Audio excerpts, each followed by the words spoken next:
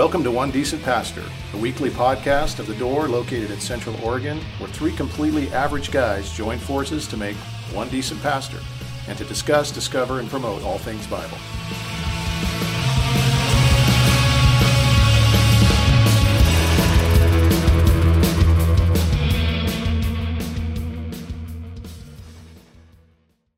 Welcome, everybody.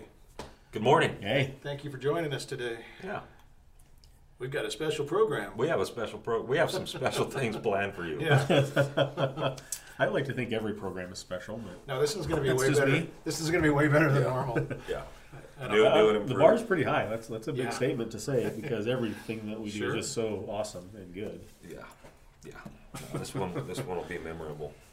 Yeah. Before we jump into that, what's going on with you guys? Anything to announce in your personal lives or in the church life? Anything to bring up? I got news the other day that the baby has dropped, our grandbaby. So, Okay, good. I'm So glad that you means, said like not Grandbaby. literally dropped on the floor, but like it's a thing, I guess. Like it means that like it could be go time any time. Yeah. So we're just kind of on standby for that. She's full term. Yeah, well, inside that window of like you get past a certain point, Yeah, it's sure. like okay, like it's good to go. Sure. And we're past the window. Amazing. So the baby dropping, that's one you're going to hear. You're going to hear some weird things Yeah. that are come later, and they're going to be more gross than you might imagine. Yeah. So I remember. prepare yourself This ain't our first rodeo. some more information. So me and Carrie in our immaturity as kids when we started having kids, when we had Gage, we were pretty young. We weren't very solid Christians, believers, and we had met the Dillards and we're going to Grace Community Church, and everyone was so excited because it was a smaller, older congregation. They were just so excited that this couple in their midst was going to have a baby. And she had Shel Silverstein, Yeah. you know, the poet. Yeah. She loved Shel. We had this big book of his poems, and there was one called "Someone Ate the Baby," and we always would refer to it, and we thought it was funny. And at the time, we didn't have cell phones; it was answering machines. And so I thought it would be like cool. Because we had so many calls from people after we had the baby, like that it was just overwhelming and we wanted it to stop. So I recited, like, someone ate the baby on the message machine. And I remember Pastor Dan Dillard calling one day, and he was just, like, almost had a heart attack. He was like, what happened? I can't. Like, the dude was just, like, falling over. And I felt so bad afterwards that I erased it. But we thought it was brilliant at the time. Someone ate the baby. I have never heard that poem. I haven't either. And it sounds wrong. Someone ate the I baby. think I'm gonna go look it up You gotta go after look it we're up. done here because I'm kind of curious. You have to. Yeah. Well, bottom line It's a is must. that Read. Chad is going to be joining the Grandpa Club here real soon. Yeah. And so we'll all be grandpas. Yeah, I'll be Popeyes. Papas. Yeah. imagine that. I like it too. Yeah, Pretty cool. It's a cool thing. so that's my news. You got some news I think too? do I? What's Well, going maybe on? everybody knows by now. I think don't know. I think I announced it last Did week. you say it last week? Yeah, Okay. that when we were at the beach, Right. Ty, our youngest boy, proposed to Leah. They've been dating for a while, and she said yes, and Yeah. they've started premarital counseling now, and so we got another one that's going to be getting married, which is cool. It's not good for that man to be alone. Right. Yeah. What about you? I read that What's last. going on with you? Not a whole bunch. Had a nice Mother's Day get together with most of the family. Yeah. Ate. Did all the married. cooking too, didn't you? I did a lot of the cooking. I had some help, but I was spent by the time it was done. So it was I overdid it. Next time I want to do something just simple. So that would be nice. But it was nice. By the way, before I forget, we had announced it. I put it in the newsletter and announced that the Adopt a Highway litter pickup was going to be tomorrow. They Right, postponed not it a tomorrow. week, so don't show Yeah. up if you're listening and planning to go. Yeah. It's now not Right. the 13th, but the 20th. Yeah. Same place, same time, just different date. So Cool. And then the women's thing. I think there's a women's Oh thing yeah, that's on Saturday, isn't it? Saturday, yeah. Yep. A women's social. Social. And your mom is going to be talking about the faithfulness of God, Yeah. which I assume has a lot to do with She's what you put her through. Well, it's a lot more than that. I hope she actually doesn't talk much about me and talks more about just her story, because Yeah. she's like, there's a lot there. She's going to do really good with that subject. I wish I could go. Yeah, it's Maybe cool. I'll dress up like a woman. Well, Oh, don't go there. We had a podcast about that a while back. I don't even know why I said that, but I wish I could go hear it. But yeah, it'll be good. I don't know what time it is, but you can go online and times are on there. So nice. Yeah. and I don't know what a social is. Like I guess it's not a tea. It's a potluck lunch this Okay. time, so I think So food. they're going to be social together. I think is the idea. Okay. They're getting together to That socialize. makes sense, I guess. Yeah, to I socialize. think that's just the simple idea. So like And fellowship. eat food fellowship, yeah. Mm-hmm. Women's fellowship, you could call it that too. Or as your wife would call it, woman's fellowship, just one. I had to go in and edit the event because she always just puts A instead of E. Gotcha. That's So funny. women's is more than one woman. It's just Right. like just one, Gotcha. which isn't really fellowship. That's not very social. I Unless you're think she schizo- does unless that you're schizophrenic. on purpose now. Does she Just to mess with Just, Brent. just for you. She might. Because there's been like 20 years of this playfulness. And she's probably like, I'm going to do this on purpose right now. Yeah, that's not nice. That's awesome. Yeah. That's like the girl I used to work with that every time she would always move this picture that was on the wall that sat behind her, make it crooked so that when I would walk by, I would have to go over and fix it, and then Yeah. I'd come back later and be wrong again. And finally I figured out what she was doing. But People do that to me with the chairs. Yeah. In both locations. it's fun. I've done There's it. somebody that looks at me to make sure I'm looking and then kicks it and walks away. Like kicks the chair out of line. And then I'll run over right away and like put it back in That's place. funny. Well, while you were gone to the coast, Brent and I actually we had a discussion one afternoon about all of our weird OCD things. Like Yeah. it took the afternoon to talk about all of our weird OCD-ness. Yeah. Yeah. we all have I think our- between the three of us, yeah, there's a lot of it. Yeah. I mean, So- I think every human has it. change the name from ODP, one decent pastor, to OCD. that would be rad, actually. One OCD ODP. There you go. Very good. What are we talking about today? We're Dave? talking about. I should bring a drum in. So we a few weeks back, maybe a month ago now, had talked about a podcast that we've all been listening to. It's become very popular. I think it even at one point went to like number 2 or number 3 of all podcasts, not just Christian ones, on iTunes. Like this thing's blown up and become huge. And it's called The Rise and Fall of Mars Hill. And I think I even made the statement that it may be one of the most important like works that a Christian should listen to in the last, I don't know, decade or 2 decades or something, that in American gospel. Like I think it's that important for people to listen to. And we're going to talk a little bit about that podcast now that all of us have completely got through it. And hopefully some of our people, we recommended it, are working their way through it. If you're not, we highly recommend it. But we also want to not just be narrow-minded or nearsighted about how we look at some of these things. It's really easy to approach a podcast like this where they're critiquing a very big church that has fallen and done a lot of things wrong and just sit around and dogpile. We also want to remain objective when we even hear the reviews and the reporting on these things, because we're a bunch of humans reporting on other humans. So today I think we're going to talk about just some things we would like for you guys to look out for as you go through this, and maybe even some things that we actually saw was problematic as we went through Yeah, this. I think Right. when we got done with it, we all kind of talked and realized that we recommended this podcast for everybody to listen to, and then we also saw some glaring issues with the way it was. It was done very well, by the way, but some of the things that you were left to conclude, the conclusions that they made, or kind of led you to conclude, were problems. And so It was definitely being steered yeah, a certain Yeah, direction, yeah. just like most of these things are. It's Yep. the same thing. Problem with our media and our news these days is we're all being steered. So rather than like wholesale acceptance of this thing, Yes. like if you listen to this, agree with their conclusions. Now there's some things that were off, and we want to make sure we Yeah, there acknowledge were. those things. So let's start by recapping the things that we did like about it. Like why do we believe it was valuable? Is valuable? Why do we believe it's important? Like that people like go and listen to this thing. Yeah, well, I think that like the downfall of Mars Hill, like it was a very public downfall. Driscoll is a public figure. It has a lot of followers. Mars Hill attracted a lot of followers, and so just because of the public nature of the ministry, it's kind of I think helpful after the fact to kind of take a deep dive and kind of pull the curtain back a little bit to see what happened. I know for me, I had a lot of questions, even like I followed it at the time.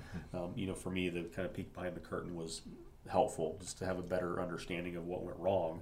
And I think we can learn from those things. sure. I hope that we learn from those things. And we've talked about things, as we've gone through it that we are learning, have learned and are learning, from that peek behind the curtain. Yeah. So I think there's just some valuable...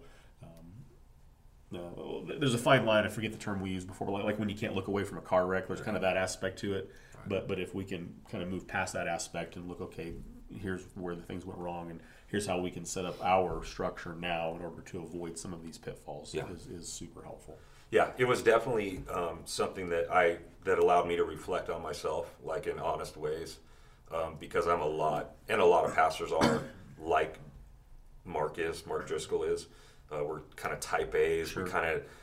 We're leaders, and as a leader, there's times that we think and are fully convinced that nobody can do things the way that we can do them, and so we start to really isolate ourselves, whether it be with accountability or just people, speaking into things, counsel, which is what this dude did. And so, like, I know I've had that tendency, and it's really neat that it looked really ugly to me when I saw it here.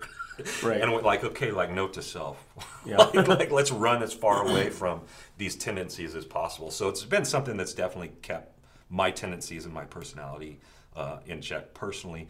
And it also tells you a lot about the congregation and the way that we want kings and the way that we want to elevate a personality, and we build our churches on personalities and the dangers of that, because that's really what we do these days. And we all need to take a hard look at that one and look at the reasons why it's not a great idea.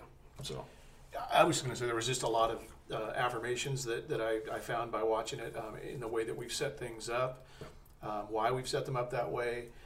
A lot of that has been good. We this co-pastor model, people don't always get it, but this safeguards from one guy getting elevated to the spotlight, and I think that was a good thing. The idea that the need for accountability, the affirmation that this is really important in a church, the affirmation that the ends don't justify the means. I think that a lot of times that they kept going down this road because the church was growing and people were coming to faith, and so they were ignoring things that shouldn't have been ignored because of the results. And you can't just base what we're doing on results alone. So there were just a lot of things, a lot of lessons to learn, pitfalls for us to avoid that became very clear. So it was extremely helpful in that regard.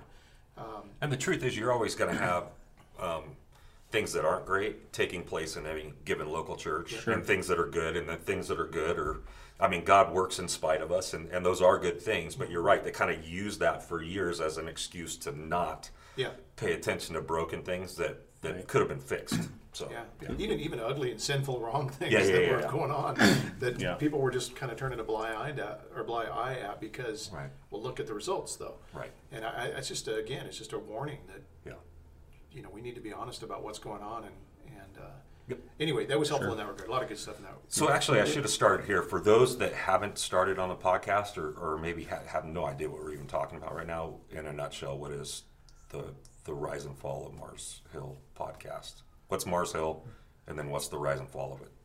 Yeah, Mars Hill was a church in Seattle. It's kind of remarkable to think about the reach that this church had for a period of time, and that Driscoll had, and the influence that they had. Really, even globally, they were well known and remarkable to think. He had a big influence on me. Yeah, same here. Christian. Me too. In a lot in positive ways. Like I would look back and. Not necessarily, throw all that out. Like it's, I think, important to acknowledge, like there was some positive influence there and some good things that God did and worked in people's lives, even in the midst of just some weird and horrific, things. But to answer your question, Mars Hill was a church in Seattle that started planting other churches, and I don't know where all they had churches. Portland, I think they had a church in New Mexico. But they were done. They were in like 6 or 7 different states. Yeah, all over locations. And really, one thing that I don't think I realized until listening to the podcast is just how they took advantage of social media and technology to their benefit. Like, pretty remarkable how they utilize that, just to increase their reach. And so they were a large influence. Driscoll was an author that wrote a lot of books, prolific, blogs and podcasts, and just utilizing technology that way. Read a book a day. So in short, just influential church, influential pastor that utilized technology, to reach the masses. Well, a lot of his theology was what we would have aligned with as far as what their stated What's on theology, paper. not necessarily what they did with it or where they went with it, but what was stated on paper theologically was kind of along the lines of us. The way they started the church, the reason they started the church, similar to us.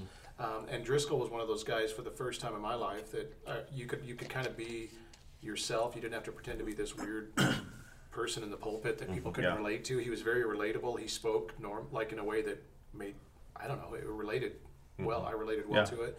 And before that time, I always thought if you were going to be a pastor, you had to put on this persona, kind of a fake persona almost, and be this person that's holier than thou and that's above everybody else. And and he was the first guy that I thought, oh, you don't have to do that.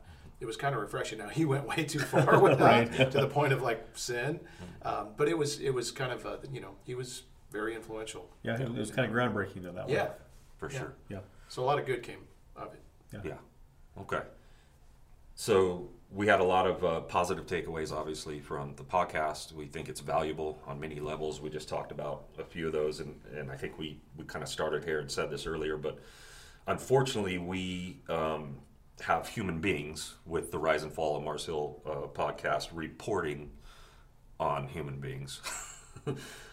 Which means that it leaves room for error on multiple levels rather than just one. Sure. So we come in and we're like, oh, we're basically like putting magnifying glass, our crosshairs on the error of Mars Hill, and if we do that alone on what they're reporting on, then we can maybe not carefully discern what we're hearing or how it's being reported on. Come to find out, we're going through the podcast, and there would be things that I would hear even early on in the episodes that seemed to rub me wrong, but I couldn't put my finger on like what it was. I kind of kept, my crosshairs firmly fixed on just how bad Mars Hill was. But as I kept going through, it started becoming clear, and I was able to start articulating some of what was bothering me about the reporting. And this is Christianity Today that puts this out. It's a dude named Mike Cosper that actually hosts the show and kind of like does most of the research and puts it together. And from a production standpoint, excellent. Oh, it's legit. Top-notch. No, Yeah. it's totally legit, well which is part of the reason why it climbed and got so popular, is just because it's done well. Yeah. Like, it's always neat to see something that has to do with the Christian world being done well, because it doesn't happen that often. Yeah. Right. So That's a fair point. So yeah, but Mike Cosper, the host, the guy putting it together and kind of steering the ship, is a human being too. And as he's doing this, it becomes clear that he's also crafting, in a way, the way that things are supposed to be taken, right? Which leads to an implied effect in some ways. He's telling a story that's trying to make a point. Yeah, it's kind of implying an interpretation, and if we're not careful, then we'll like fully buy that interpretation. I'm not saying it's all wrong, but this is where we need to stay objective. We need to be critical thinkers, and first of all, and finally, biblical thinkers, no matter what we're hearing and how bad somebody has sinned. Like, we need to pay attention to all that. So that's part of what we're going to look at today. I got 6 things that I found. You guys can add to that or argue with these or whatever. These are 6 things that I found that were problematic to me. Now that I'm done with it, looking back, and in fact, I've heard basically the whole thing twice through now, because my wife did not hear it with me the first time through. I did it on my own, solo sessions on my own time, and then she got really interested in it about the time I was done. So when we go on long car rides and stuff like that, she's been going through it. So I've had the benefit of actually going through the entire thing like twice, which made some of this come out even more clear to me. The first one that's just something to remember as you're going through this is the absence of Mark Driscoll. Right. So they're reporting on this guy that fell. There's a lot of accusations against him and stuff. Most of them can't be denied. Like, they're just factual. They're what they are, which is part of the reason the place fell. But remember that, and we've learned this as pastors, whenever it comes to, especially like marriage counseling, if you're only hearing one side of a story, you're not hearing the whole story. You're not hearing the whole truth. This is a little bit different because there's a lot of witnesses and boots on the ground that come in and do interviews too, people that were there, and we'll get to that one too in a minute. But just remember that Mark's not present. And of course, that's not the fault of Mike Cosper. It's not the fault of Christianity Today. Right. I'm sure that, in fact, they said they I reached think out to they him multiple attempted, times and that he didn't respond. So his silent voice is on him. But just remember that there's probably more to be said through a lot of this from him. So anyway, you guys want to add to that? Not a whole lot. So, I think you're right. I would say, I mean, that's an important point to make, but at the end of the day, I think we've all agreed that even though Driscoll started out good and did some good things, had some good theology and some good things that he did, at the end of the day, he shouldn't be pastoring at this point based on what he's done, and there's been no real repentance that I've seen. So go ahead. That's my opinion. Add this, because I don't even know if people know, like, he's now. He was basically put on probation. Said he was going. The God told him to leave, so he didn't even go through his probational period. Kind of stayed on the DL for a while, and then ended up starting another church in Arizona called Trinity. And he's doing largely the same thing again, where there's no account. It's like it doesn't look like he didn't learn from the mistakes he made. He's doing the same thing again with no accountability, and it's a problem. And so I would say, even though he... So that says a lot, even though he didn't come and say anything. Correct. And I would say, so even though we said that he influenced us and we got some good things from his ministry, we would distance ourselves from him at this point and not recommend him or his books or anything anymore, because even though they benefited us at some point, we would just be more... I think it's for us. We would distance ourselves. Well, the hard thing is he's unrepentant on something that requires repentance. Yeah. And we should be the first ones to model that. And just to kind of spoiler alert, like the elders went to him when they found problems with him, concerns with him, and their whole thing was to see repentance happen and then restoration to ministry. Right. And so when the elders went to him, they're like, "Hey, we want you to step down for a while on these biblical grounds, and we'll work through this with you. And when it's time and God does the healing, then we're going back to it." And Mark didn't want to accept the part of repentance and stepping down, so he walked away and left everybody else holding the bag financially, all the way around, which is why it fell ultimately. It's because it was all built on this dude, and he just took his ball and went home. And it did have to do with, by the way, pride, kind of verbal abuse, anger, heavy-handed leadership, kind of that kind of stuff. It wasn't a sexual or a thing that disqualified him. It was just the way he was treating people ultimately. And but about 4 or 5 charges that are in character in our Bibles as far as character of a pastor. Yeah, leader. I mean, so they were disqualifying unless repentance happened. But if repentance would have happened, you could have restored him in theory. Yeah, and I think it's worth mentioning just because of just the public nature of who he was and who the church was and the downfall. It seems like the repentance ought to be public. Yeah, yes. Like there could be an argument that people can make. Well, we don't know what's happened, in private, which we don't. But that was a very public thing. It seems to be that it would require, a public sort of repentance. He did make statements that seemed quasi-repentant. I mean, I'll admit. But then you just have to look at what he's done since then, and that's where you don't really see it. Well, he's made some generalized statements of repentance and acknowledgement of shortcomings, but they're very general. Right. But then again, still with his actions and just by proxy of what he's doing, there's no repentance. Like it's just Yeah. So we don't think he should be pastoring currently, is what we would say, based on what's gone on. So that just agreed. That didn't really have to do with your observation, but I wanted to state that. No, that's good. It's all good stuff to bring up. So number one, the absence of Driscoll in the interviews and his side of the story is just something to consider. It's not anybody's fault. Number two, this one is a big deal. The absence of Scripture. And we're talking about in the actual reporting. There was a lot of narrative and crafting going into the presentation, and hardly it's surprising how there's just a lack of biblical principles and scriptures that are addressing what's being reported on. Yeah.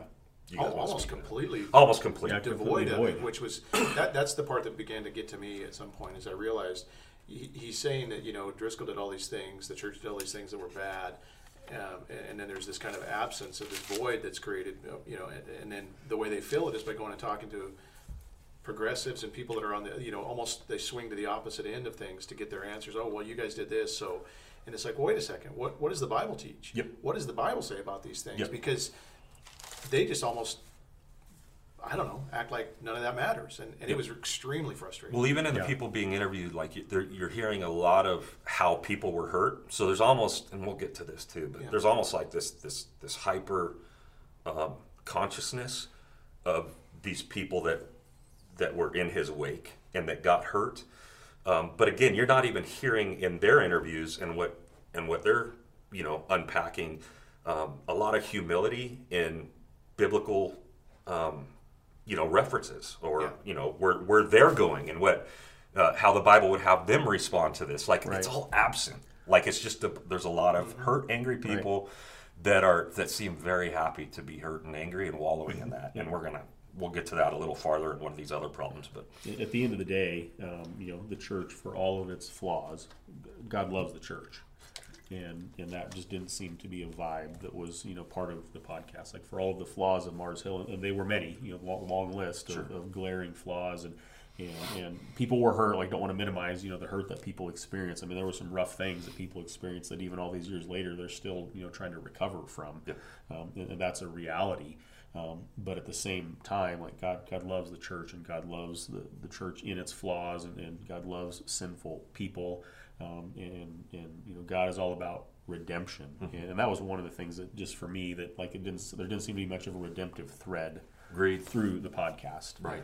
Which goes back in, like, if we were looking more at Scripture, there probably would have been more of a redemptive thread, right? That's everything that we see in Scripture. Like, that's the entire foundation of how the church interacts with itself when things do go bad, because they will go bad. Everything comes back to redemption, right? It's all a redemptive nature, and we're excusing the bad things and saying that, but just like God's into redemption. Yeah.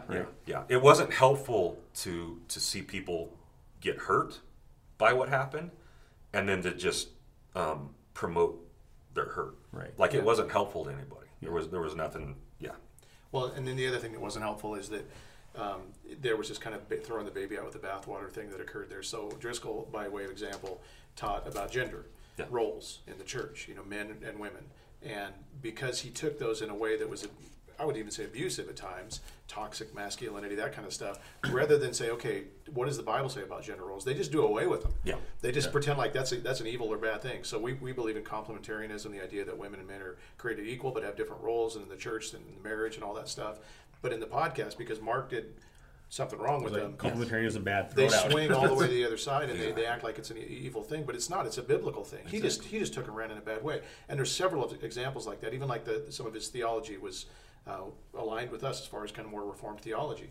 Well, again, they'd say, well, he took that and went in a bad direction with it, so it's all bad. Right. And you better abandon. So you shouldn't consider this camp. Yeah. You should go over here to this camp. So there's no biblical basis for any of the conclusions they come to. They don't look to the Bible as the authority for the answers that we come to. They look to these experts who are people that are just on the opposite end of where Mark was. And that doesn't help. That's actually creating a whole other problem. That's what's funny talking about Scripture. Like, the most Scripture that I heard, the most Bible that I heard was the sound bites they used with Mark.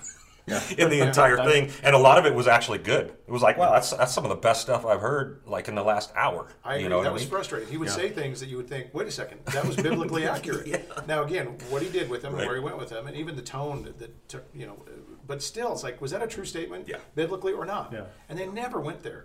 I think what we see just in larger society, kind of outside of the podcast, with where culture is we see this tremendous value placed upon one's lived experience, and kind of the more. And it seems to be increasing, doesn't it? Like, the more we go on. It is, and it's weekly. Another discussion for another time. This whole day of intersectionality, where kind of the more ways that you're oppressed, the more your voice and your lived experience means something. Totally, dude. Right, and so we see that play out in the podcast, where this lived experience, and again, not to minimize anybody's experience, because it was real, it was legit, the hurt was real, unwarranted, all those things.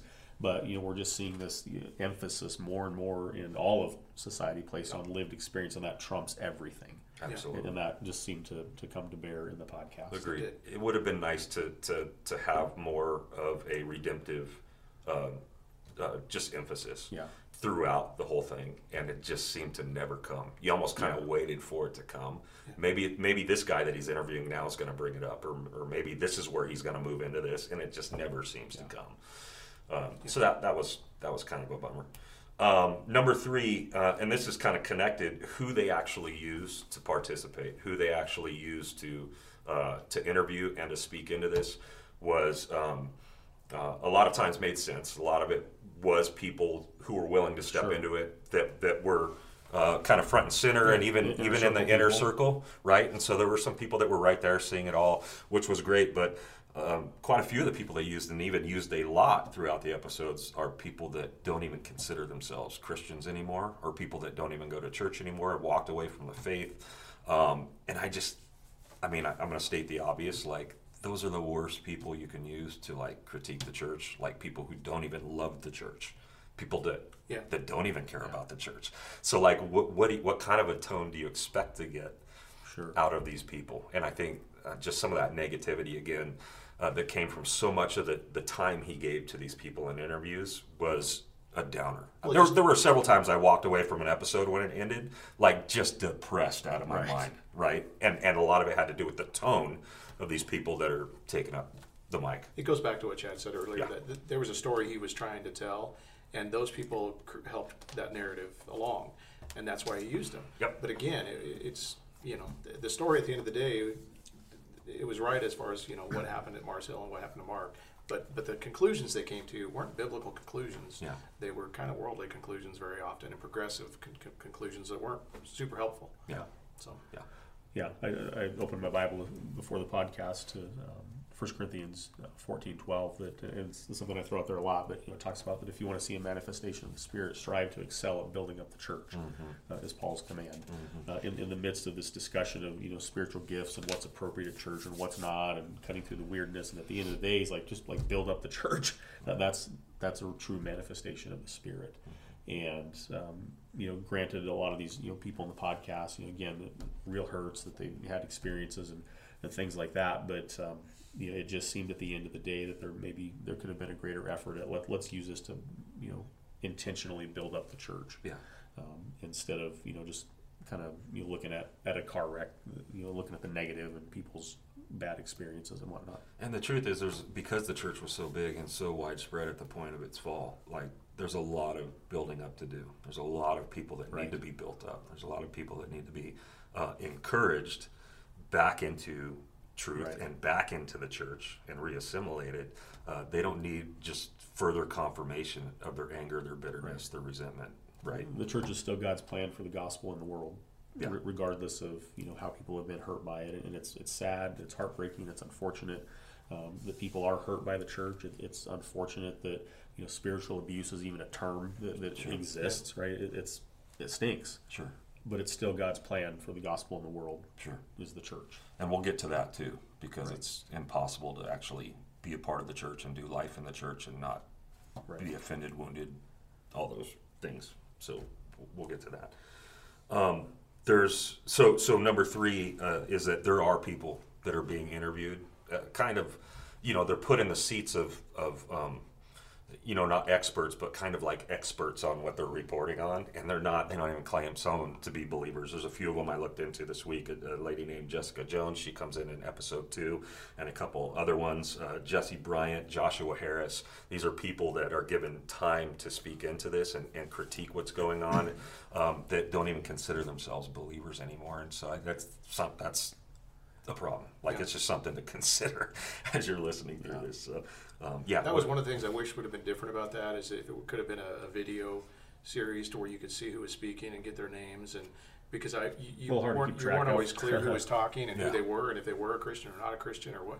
It made it hard to track with, but you could tell for sure on some of these people, it's like these people don't love the Lord, they don't love the church, they're angry, they have an axe to grind. They want blood. Yeah, they want blood, and some of their conclusions were just off base. Exactly, which actually brings us to the next problem. And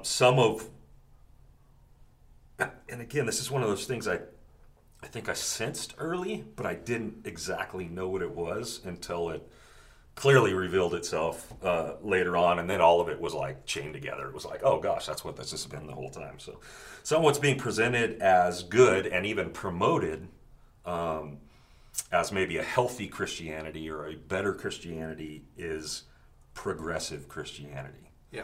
Which I think you and I, if we sat and got down to it, would say that's not even Christianity at all.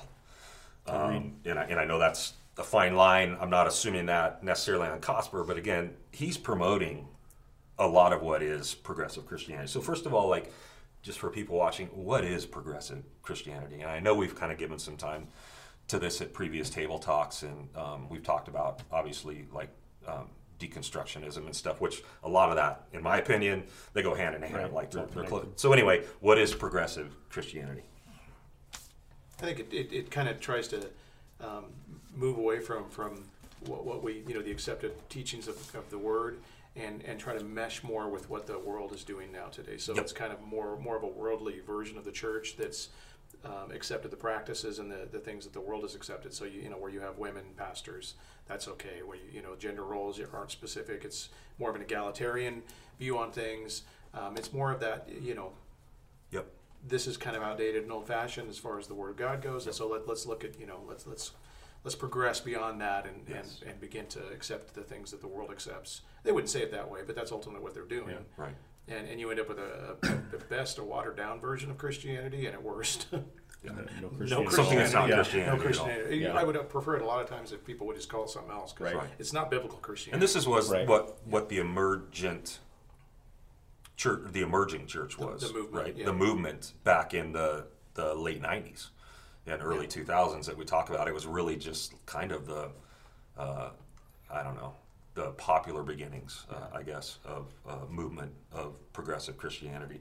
So it's actually in the word, right? Progressive means to progress. Yeah. The problem is that if the Word of God is our authority, which the Christian church believes it is, the Christian faith believes it is, there is no progression to be doesn't had. progress. There is no changing to be had. There's no evolution that needs to be had. There's nothing that needs to move forward.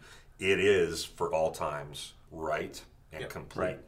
And so whenever you have, basically it's a change in ultimate authority, right? You've got people that call themselves Christians who are no longer looking at this as the ultimate authority. They're looking at culture as the ultimate authority, and therefore that dictates what needs to be changed inside the church. Well, I think a lot of progressive Christians would quote, so-called progressive Christians would say that their highest ethic is love. Right. But at the end of the day, it's a jacked up version of what love is. Right. And their version of love is never saying no and never coming against somebody else's truth and those kinds of things.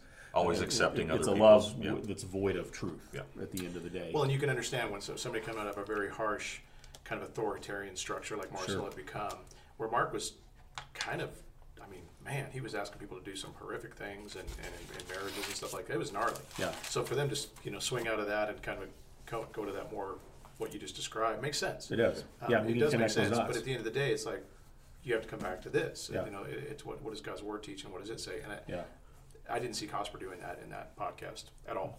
Not even trying to. So where are some of the areas where you realize that he's actually promoting progressive Christianity? Were there any like aha moments where it was like, well, oh my I think gosh. just in general, as I mentioned before, just the trumping of lived experience over everything else, right? Rather than lining it up with biblical authority. It's like the authority is your lived experience, more so than the word. So there wasn't, for me, just kind of one aha moment of that, but it's just you just see that thread, throughout that nothing matters more than one's lived experience. There was definitely a point in the aftermath one where he talked to this lady and her family, I think, that had been at Mars Hill, and they ended up going. Now they're going to a church that used to be a Mars Hill location, I think, if I remember right. It was one of the first and Mars Hill it's a locations. progressive Christian church now, and they basically were almost saying, look, they got out of this really bad church experience. Saying it was great. And now they've got into this very healthy church experience. But they described what the church was and what they were like. And he was giving it too enthusiastic thumbs up. But it was like, that's exactly some of the things we're talking about. It was troubling. Yeah. There was no questioning anything about what this church was. It was just like they found their haven. Yes. Yeah. And they found it. I don't know. It didn't sound good. Yeah. It seemed like a good for them. This Yeah. is the best thing we could hope for. Yeah. Even though the church is garbage. Yeah. It may not even be, again, Christian. Right. And you wanted these people to find healing. They went through something horrific, so you don't ever want to take away the human part of what's gone on. But his, the way he portrayed it was like, they got out of really this horrible church setting, and now they're in this really great church setting. Yeah. And it's like, no, it's not. What? Again, you come back to what would the Bible say about these things? And I never saw that. Didn't it really kind of start? And you guys already alluded to this. I think it was episode 4 or 5. The things we do to women. I think that's really where it started. There was a lot of people that walked away that we've talked to that walked away from that episode going, I didn't like that one. And it was because of there seemed to be a negative tone towards complementarianism, which we think is completely biblical. And I saw an interview with Mike Cosper, he's the host, with Preston Sprinkle. And I was like, oh, this is going to be interesting. Like they're talking, off record about him making this. And Preston brought this up to him, said, you've gotten a lot of flack from this episode, The Things We Do to Women, because it looks like you're saying that complementarianism is wrong. And what he ended up saying was, well, the church that I currently go to, like most of the people there would be complementarian. So he went ahead and separated him. He basically said right there, I'm not. But the guy said, why did you choose to report on that direction? Why did you choose to kind of take that angle on complementarianism? And he said, I wanted to appeal to the progressives in my church and the progressives around me. Yeah. Like he didn't even try to hide it. And that's exactly actually what you saw there was we don't like this idea of complementarianism. I want to speak to something that's, I mean, in a nutshell, that's the problem I have with the podcast. Yes. Is that it became clear at some point, oh, you're trying to cater to this group, yep, and get approval from this group. Yep. You know, so again, yeah, this was wrong, but the answer isn't to capitulate to these people, right, or to this mindset, and that's what I just come to that point where it's like, oh shoot, that's what he's doing. Yeah. And it was a bummer. Yeah, it was. And the truth is, you can see that in many ways on different levels throughout. Yep. Once you establish that it's there, yeah, it's like, oh gosh, like this is actually kind of this is really why we wanted to have this talk today, was because again, if you just see our stamp of approval on this and then start watching it, you're going to start to wrestle with these things too. And it took us a while to figure it out as we went through it, but we want to just tip you off right away that there are some things in there, the conclusions that are, that he comes to, aren't correct. Yeah. So. Okay, this one's going to sound really bad, like I'm a really heartless person, and I'm not. Well, in ways I am, but I'm getting softer. God is softening me. We'll be the judge of that. But I got to say, like, this dude's favorite word is... Wounded? Wounded. He must have used it like 1,500 times, okay? Yeah. There were a lot of hurt people that were mixed up in just the cyclone, the horribleness of what happened at Mars Hill, no doubt. Yeah. But again, and I think we already alluded to this, there's a constant tone of blame shifting and being a victim in every, and there's no path past it ever. And so I want to ask you guys, like, how should we biblically report, like, when someone gets hurt, when someone gets wounded in the church, which they will, by the way, you will, if you are, and I talked about this a little bit in my sermon. I mean, this is part of the reason why we see an outer circle in local churches and an inner circle, right? That's really the difference, is the outer circle is not close contact Christianity. That's inner circle. And when you come into that inner circle of a local congregation, you start doing life together and you start relationally being close with people, there's an inevitability that you will get hurt at some point. That's what relationships do. That's what families do, because they live together day in and day out, and you're just going to hurt each other at some point. So people tend to stay on the outside. But it seemed like there was almost there was just a hyper focus, in my opinion, on the fact that people had been hurt without, again, what now? How does the Christian respond to that? What does healing look like? Does it look like a cup of tea and a therapist and no more church for forever? Or does it look like something else, And that never seemed to come. It was just a bunch of disgruntled victims, which, again, a lot of them are legitimately victims, but it's almost like they're just rolling in it. And that was a little bit disgusting to me, because, we need to get hurt, and then our Bibles tell us that we need to forgive, and then we need to follow Christ, not abandon your post, you know what I mean, because you have an excuse to. Yeah. But so how do we respond? I think pastorally, one of the best things we can do for people is to give them the hope of redemption. Like the hurt is real. Yeah, it's raw. Yeah, you're going to be in it for a while, right? Hopefully, down the road, it's not going to be as raw as it is now, kind of a thing. But there is a hope for redemption. I think as we also try to pastor people in forgiveness, that may not come right away. In these that might be a process, that God works in somebody's life. Sure. But at the end of the day, being able to forgive somebody is not necessarily for their benefit. It's for your benefit. Exactly. Right? And between you and God. I think maybe some of these folks that have been wounded at Mars Hill might be leaning on the crutch. Well, Driscoll hasn't even asked for forgiveness, and he hasn't repented, and so I'm not going to issue it until he asks for it. Right. And even that, like, where's the hope of redemption and the other understanding of what God has done for you? Yeah. And so we've got to pastor people in that and bring them back to the authority and the truth of Scripture. Yeah.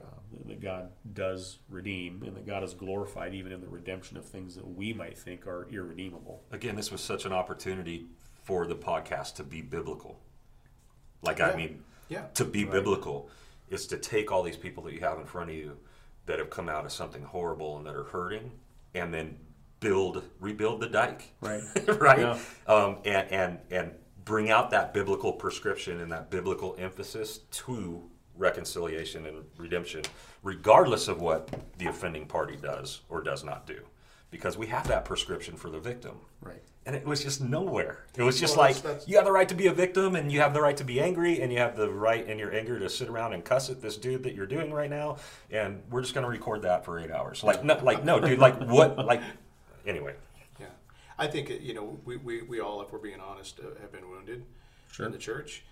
I don't know any Christian that hasn't been wounded by something. Now, this was pretty extreme at times, and there's disillusionment that comes when you're following a leader like this. Well, even the movement. And then and you're trying to parse out what was good in this, what wasn't. So there's a lot that needs to, even some of these people literally talked about having PTSD from it. Yeah. So it's real, and I don't want to diminish that, but at the end of the day, where we go for that is we go to our Savior, who was also betrayed, who was also wounded, who was also worse than we ever could. I mean, he went through all of these things more so than we did, and yet this is where the gospel comes to bear, and we have to point people to Christ. He's our healer. He's the one that will bring us through this.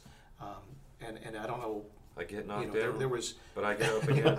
There was no Never gonna gospel. keep me down. It's funny because one of the critiques that Cosper had about Driscoll was that he said he was gospel-centered and Christ-centered, but he just repeatedly taught moralism and said, shame on you, you're not doing it now if you're not acting right. And it was. When he pointed it out, I was like, oh my goodness, it's not there. But then it's like you have an opportunity in this podcast to fix that and become gospel-centered in what you're saying, and to point people to the finished work of Christ as your rest and as where you will find healing, and he just didn't. It sounded like it just said you have every right to feel the way you are and to keep feeling the way you are. And the Bible would tell us something different. The gospel would tell us something different.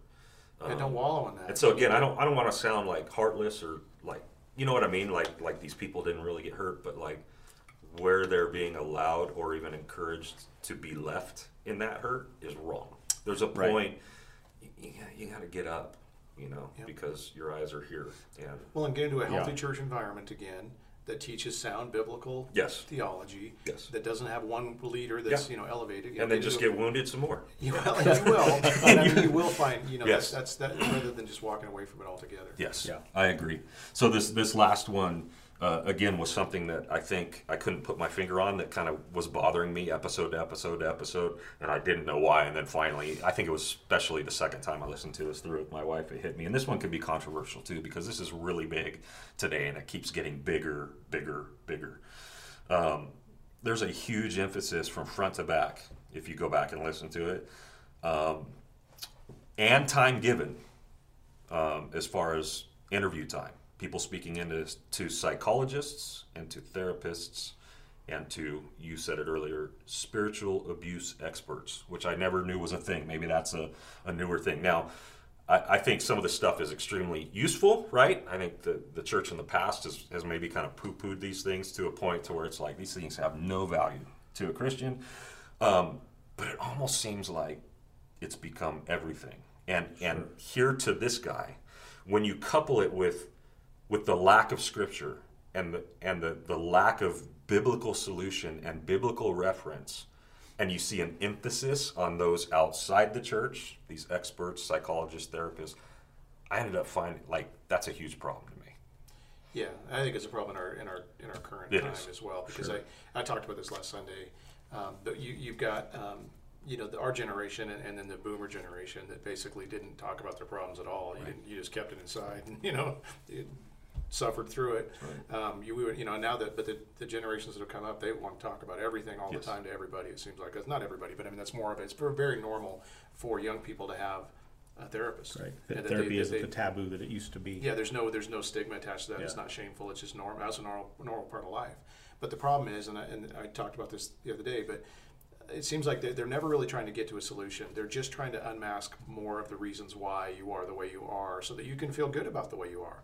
And that's the frustrating part of it. It's more self-promotion, in my opinion. Yeah, it's like they're like chiropractors. Are we ever going to get? Do we just keep making appointments, or are we ever going to get somewhere? And I feel like there's money to be made in therapy, and there's money to be made in just keeping you on the hook for another breakthrough. But the example I used on Sunday was cancer. People get it. If all you do is go find out, like, okay, this is why you got it. You lived in an environment where or you did something to cause Sure. it, or maybe a combination of both. But you wouldn't leave the doctor's office that day going, thank you. Now I know why I have cancer. I appreciate your time, and you wouldn't walk out of there happy. You would want to know, what do I need to do to get rid of this thing that's in me? And I don't see anybody moving towards that. They just stay at that. Okay, now I know why, and I'm going to sit in this. Yeah. And that's not a good place to sit. Well, and it's Right. it's a self-focused thing too. Like, it's funny because the Word of God, like, after it does business with us, is taking the attention away from us. Like, that's always the solution. Like, that's always the Right. final step, and the answer to happiness, joy, healing, all those things is that we get out of ourselves. Yeah. Right.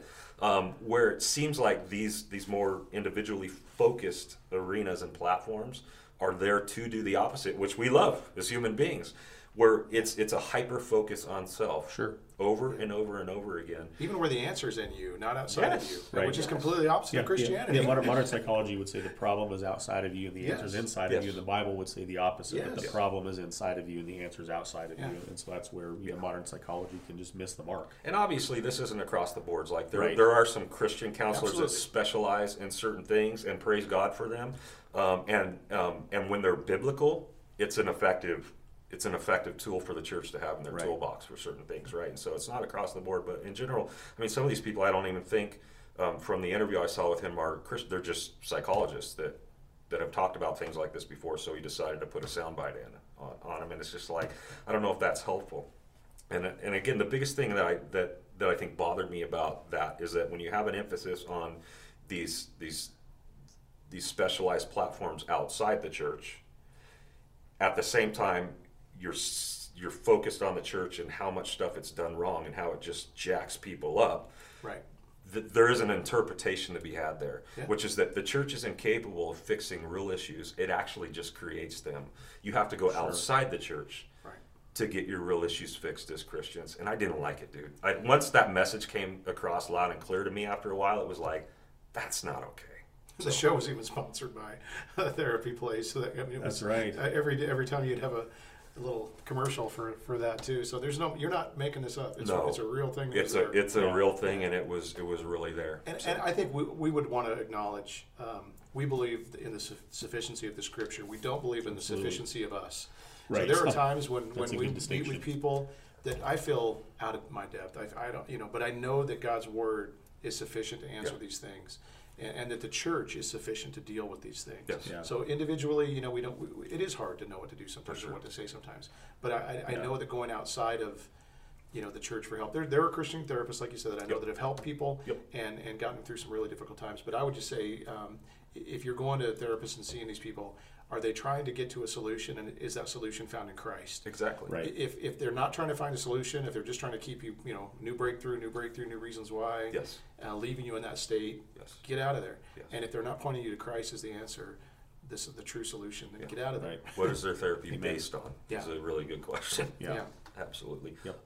Those are kind of the big ones that I just threw down as far as things to consider when you're going through this and things to look out for, and even just personal problems, problems that I looked at and thought, gosh, that kind of stinks. Anything you guys want to add? Just what we've already said, that even though we have some critiques about the podcast and trying to critically think about it, overall it's a helpful thing to listen, to consume, because there are lessons that we can learn from it. I think our point is, like, we just want to make sure we're thinking critically and biblically about these things and looking for the things that could have been different, that could have been better, and those kinds of things, but definitely worth listening to. Yep. Very good. I just more of a commitment from us that we took this stuff very seriously as we went Yeah. through it. It was shocking to think about what a church, what a slippery slope you can get on in a hurry. Because Driscoll didn't start out this way. It started out as Right. multiple leaders. It started out as multiple teachers. It Yep. started out with all the right Sounded right. DNA. Yep. I mean, it sounded good. And a lot of it was the same DNA that started the door. Yeah. And so to know that, this is even a possibility. So, our commitment to accountability, our commitment to co-leadership, not elevating one person, there are just a lot of things that reinforce what we need to be doing as a church, and it was helpful. And that's why it should matter to them too, right? It's just like you said, this is a big church, so it had a lot of attention. Yeah. And the the podcast is huge as a result of that because it was super popular. But these are not things that only happen in big churches. Yeah. These are tendencies and things that go on in a lot of small local churches. Right. So we all need to be aware of these We things. can never lose sight of just loving the people that God has placed in front of us, loving them well, Yeah. and shepherding them well. Because once you get about all the numbers and the success and all this other stuff, the people just go to the wayside. It changes everything. And so we always need to be looking at that. What are we doing? Why are we doing it? Yep. What's the point of all this? Yeah. And at the end of the day, it's about seeing people meet Jesus and walk with him, and that's our job. That's is to keep people learning Absolutely. and growing in the Lord and teaching them sound things. Yep. But the minute we get away from that and start, Agreed. trying to grow into some big monstrosity and make big names for ourselves and all that, Agreed. shut the doors and let's just go home. My text that I'm That's preaching good. on this week is out of Matthew 4, and it's when he calls the four disciples, right?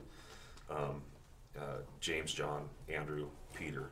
They're fishing, each of them. And for some reason, while I was studying, I couldn't get my brain couldn't get off the hook, follow me, the statement, follow me. And we want to, hopefully we've done that, and we want to encourage to do, be encouraged to constantly do that with you guys, is you're not following us. You are following Christ. Christ is the one that we must fix our eyes on as far as what it looks like to have life, joy, hope, peace, all those things. What it is to be a Christian is like him. The second that we put somebody else in that place, we put a dude especially, we will be disappointed. Big time. And we will probably, there's so many people, you guys probably happen to in your lives, that have walked away from the church, and in almost all the cases you could probably trace it back to them having their eyes fixed on someone who failed them. Jesus will never ever fail us. Well, ever. I think Paul actually says, "Follow me as I follow Christ." Right. Well, again, so he puts his eyes on because them, again, their there's eyes a on point him. where Driscoll stopped. Yeah. He stopped following Christ. He started just, Correct. He got out ahead of him and became even, more prominent. Right. And that's where you stop following. Right. But Yeah. as long as we're behind Christ Correct. and following, and you can see that and it's evident, Right. yeah, then it's okay. So even in that statement by Paul, he's still saying, Yes. follow Christ. Yeah. So I'm not disagreeing with what you're saying, but as right. long as we are hot on the heels of Jesus, Yes. it's okay for you to, Yep. look to us as maybe, a Right. poor example of a follower of Christ. But I mean, Right. we want to lead people towards him. We want to For sure. present a model for them to follow. to But some degree. even there, someday Be careful. we may move, or Yeah. we will die. Even if we don't fall, Yeah. like Yeah. he remains, No. Right.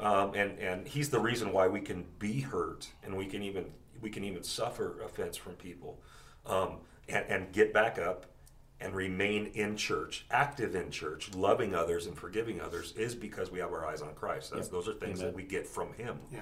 not from men. So Yeah. there's the gospel. Well, you're welcome, Mike Cosper. Yeah.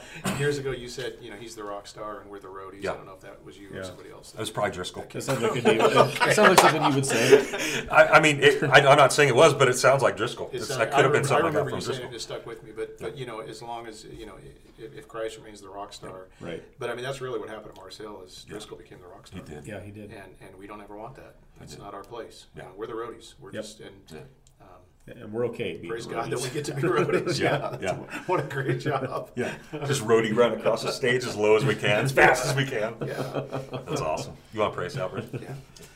Father, thank you for what this podcast is meant to us, in the good and the bad that we can take from it. Thank you for the time we can talk about these things today. Pray that those who have listened would be encouraged and just cautious now as they listen to it, to just always test everything, Lord, that comes down our way. And so we're grateful for this church. We're grateful that we get to have this opportunity to minister to people in this community and in Lapine.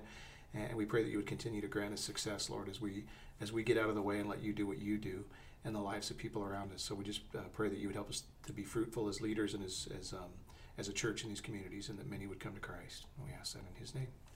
Amen. Amen. Thanks for joining us, guys. If you got questions, comments, any of that stuff, you know where to find us. Make sure to send it, and we'll get to them. See you next week. Yep.